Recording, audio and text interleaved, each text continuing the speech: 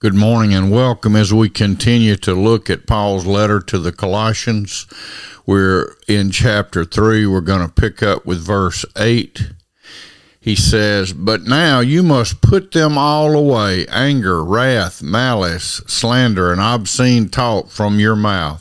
Do not lie to one another, seeing that you have put off the old self with its practices, and have put on the new self, which is being renewed in knowledge after the image of its creator." In other words, we need to not have anything to do with these things. This is a very strong command. He said, you must put them away.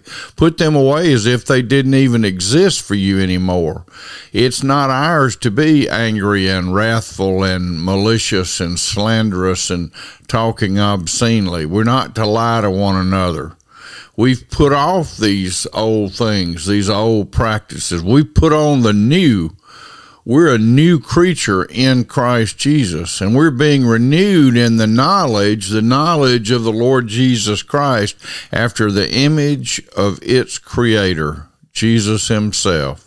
Amen. Let's put away all these old things and let's take up the new.